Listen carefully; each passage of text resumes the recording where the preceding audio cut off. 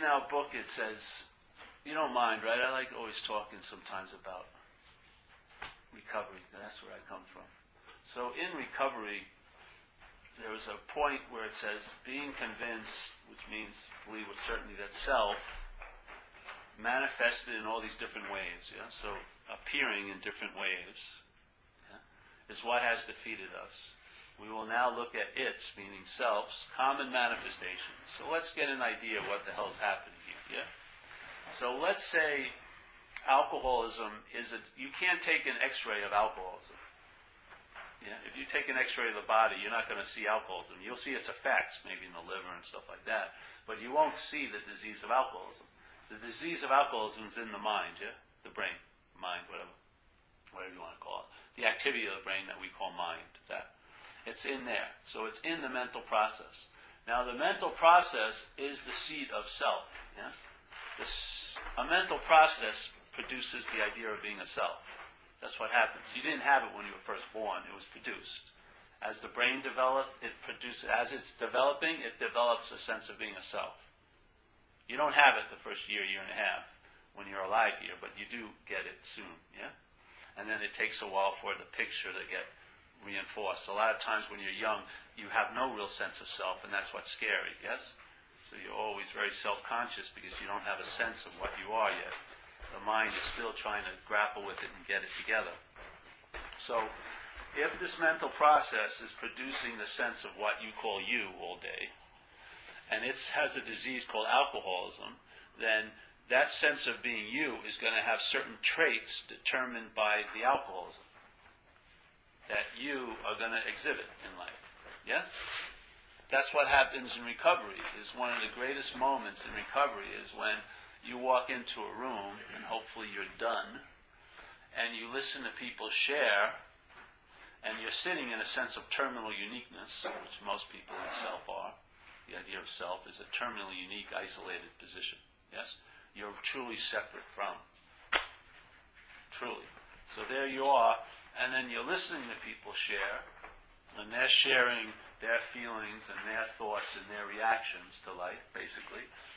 And after a few months, or maybe a week, or maybe that first meeting, you realize, Jesus, there can only be two possibilities. Either they have my thoughts, my reactions, and my feelings, or these feelings, these thoughts, and these reactions aren't mine. That these feelings, these thoughts, and these reactions that so many other people seem to have the exact same that I have, must be the product of something other than me, in a way. They're a product of alcoholism. So alcoholism has influenced the production of this self as it's influenced the production of that self to such an extreme that we have the same tendencies. So in a certain situation in life, we'll basically react the same way. And we'll have the same thoughts about things, and we'll have the same feelings. And if you go anywhere around the world, and you go to an AA meeting, you'll run into the same identification. Yeah? No matter what culture it's in, you'll be able to see through the culture quickly, and basically the meat of living is the same. Thoughts, reactions, and feelings. Yeah? And so when you see that, then you see that the amazing thing with self, because of its nature to claim everything, it has claimed characteristics of a disease to be its own behavior.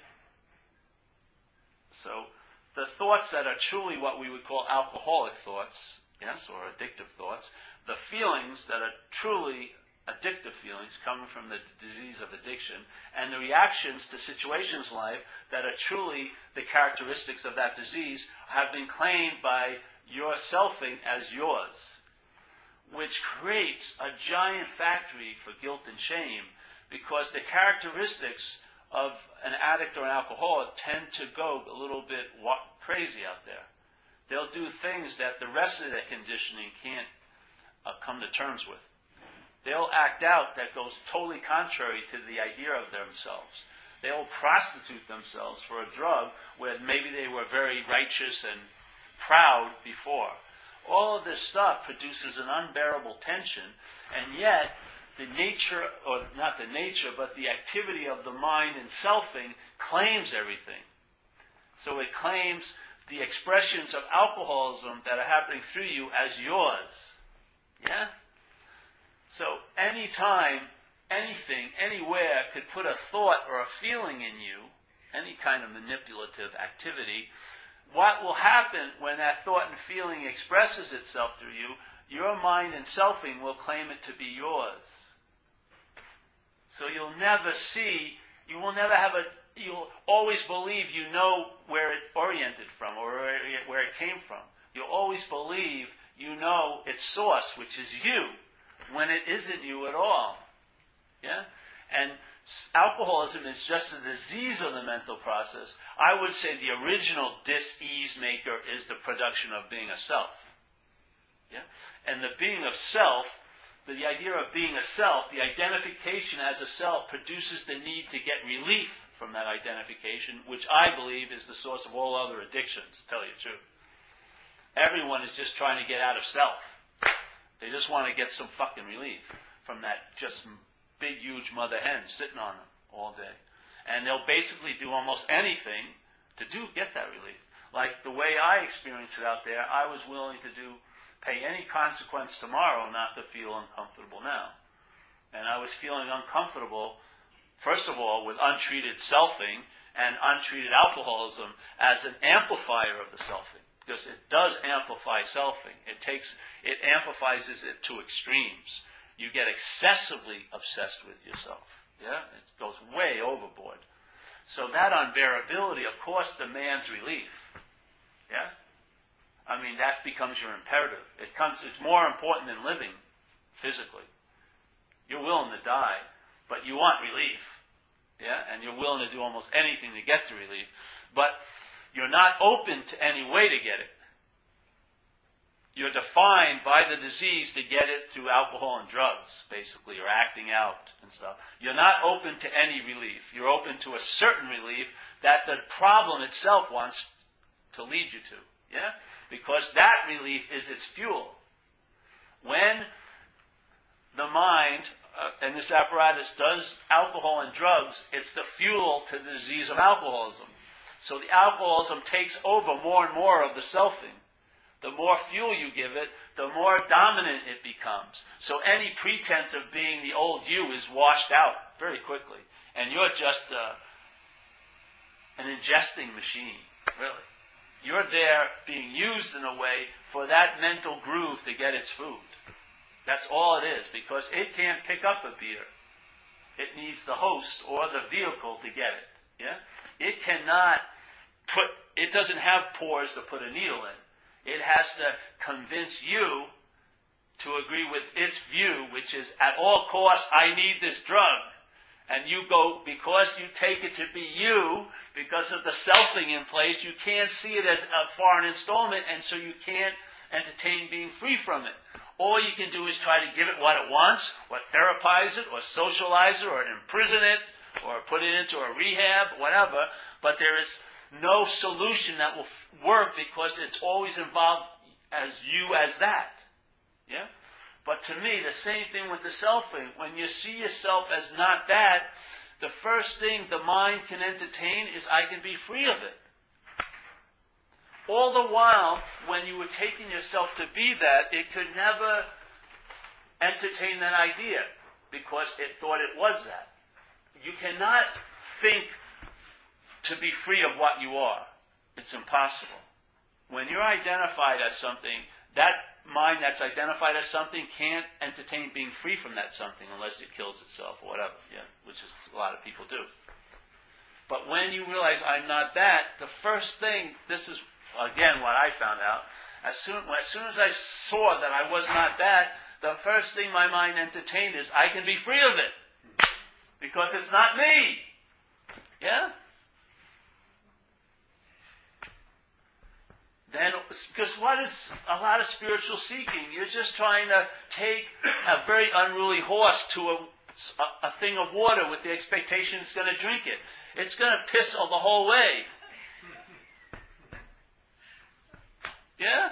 You're trying to, come on, get this idea.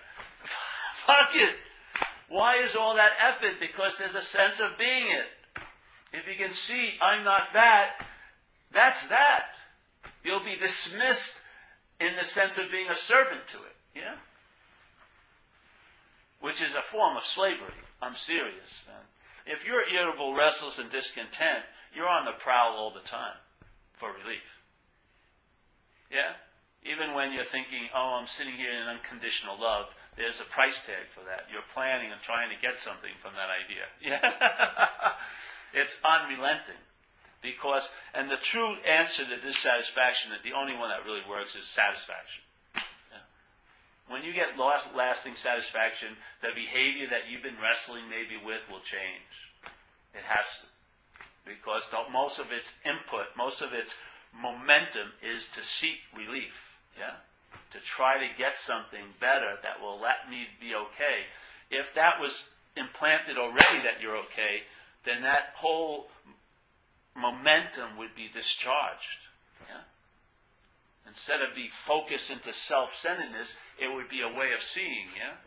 You have a wider lens because the mind, dissatisfied, gets focused and tunnel visioned. It's looking for something. Yes, based on its own ignorance that it must be outside. The same attention, when it's free from that, when there's satisfaction of not being that, then that same thing opens wide. The lens gets wider. And there's the sense of seeing. Yeah? Not looking, seeing. Looking driven by a need to be satisfied, but seeing because there's satisfaction. Yeah? It's a whole different way of traveling. And I found the axis point of it all is the selfing. It doesn't mean selfing stops, but the momentum it seems to have is your juice by believing in it. Yeah? When that's removed, it has that, but it never creates that illusion of being a real solid thing. Yeah? And even this slows up. And you know, when, like you were saying with the helicopter, when it slows up, you see there's tons of space between the four propellers. Yeah? And there's that sense of space, instead of having that illusion, it's one solid thing, because it isn't. And then that space, you don't believe that the space is going to impress itself upon you when it's open to it. Space has the most incredible influence when you're open to it. You know, silence, like Ramana used to always say, be still and know that you are that. Silence is the most influential event of all, because it's like the language of space. Yeah. And of course you react to it, respond to it, because you are that. There's an instantaneous knowing in it. Yeah? There's an instantaneous knowing of it. It's like that unspoken yes. That unspoken yes, with all the language of the head, it can try to get distorted and twisted and neuter it, but there's that unspoken yes can outshout thousands of screams, you know, of the mind. It's just a powerful echo, if honored, you know, if attended to. And the thing is, it can't be attended to well by the self. That will deflect it, yeah? That's why I found that it's not the idea of you're a lion, it's the idea what kind of ear is hearing the message. That's the most important part of it, not the message. You can hear the message everywhere. But what's hearing the message, yeah? If it's that ear modality, that sheep modality, it's only can entertain, I can become like a lion. That's not the message, yeah? The message isn't, if I stay really quiet, I can have an experience of silence, but I am silence. I am space. I am that, yeah? So then all the requirements and based on circumstances, situations are lifted, and what's always obvious at all times can be sensed always obviously at all times. I'm not saying it will be, but the possibility is there. Because the requirements and all the conditions put on it by the selfing gets lifted. No nature changes. It doesn't change. It's always been available, just as that. Just like in physics, they say that, when they're doing an experiment, the biggest player in the experiment is the observer. Well, in this case, there you go. Yeah? The seeing really isn't the biggest influence in this event. It's what thinks it's looking. If you can question that I'm not what thinks is looking, then the seeing will be seen as it's always been. So you do have a huge role in it, don't you? In a sense. Not as you, but you do have a huge role in it. Because by its observation does it seem real. Without an observation of the truth, without a sense of the truth, does it seem real to you in life? It doesn't. Yeah. It may be conceptually real. It may be a way of using it philosophically to make things a little less unbearable, but it's not a radical shift in translation, usually. Yeah?